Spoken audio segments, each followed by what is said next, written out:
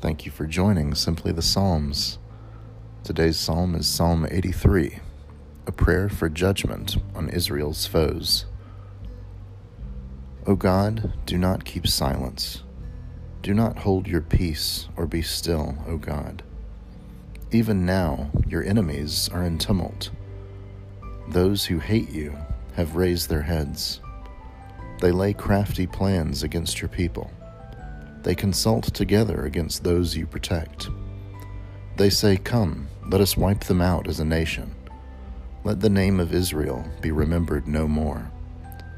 They conspire with one accord. Against you, they make a covenant. The tents of Edom and the Ishmaelites, Moab and the Hagrites, Gebal and Ammon and Amalek, Philistia with the inhabitants of Tyre. Assyria also has joined them.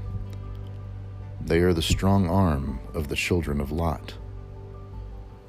Do to them as you did to Midian, as to Sisera and Jabin at the Wadi Kishon, who were destroyed at Endor, who became dung for the ground.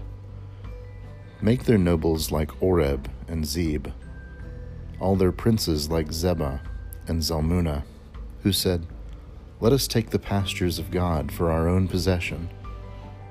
O my God, make them like whirling dust, like chaff before the wind, as fire consumes the forest. As the flame sets the mountains ablaze, so pursue them with your tempest, and terrify them with your hurricane. Fill their faces with shame, so that they may seek your name, O Lord. Let them be put to shame and dismayed forever. Let them perish in disgrace. Let them know that you alone, whose name is the Lord, are the Most High over all the earth.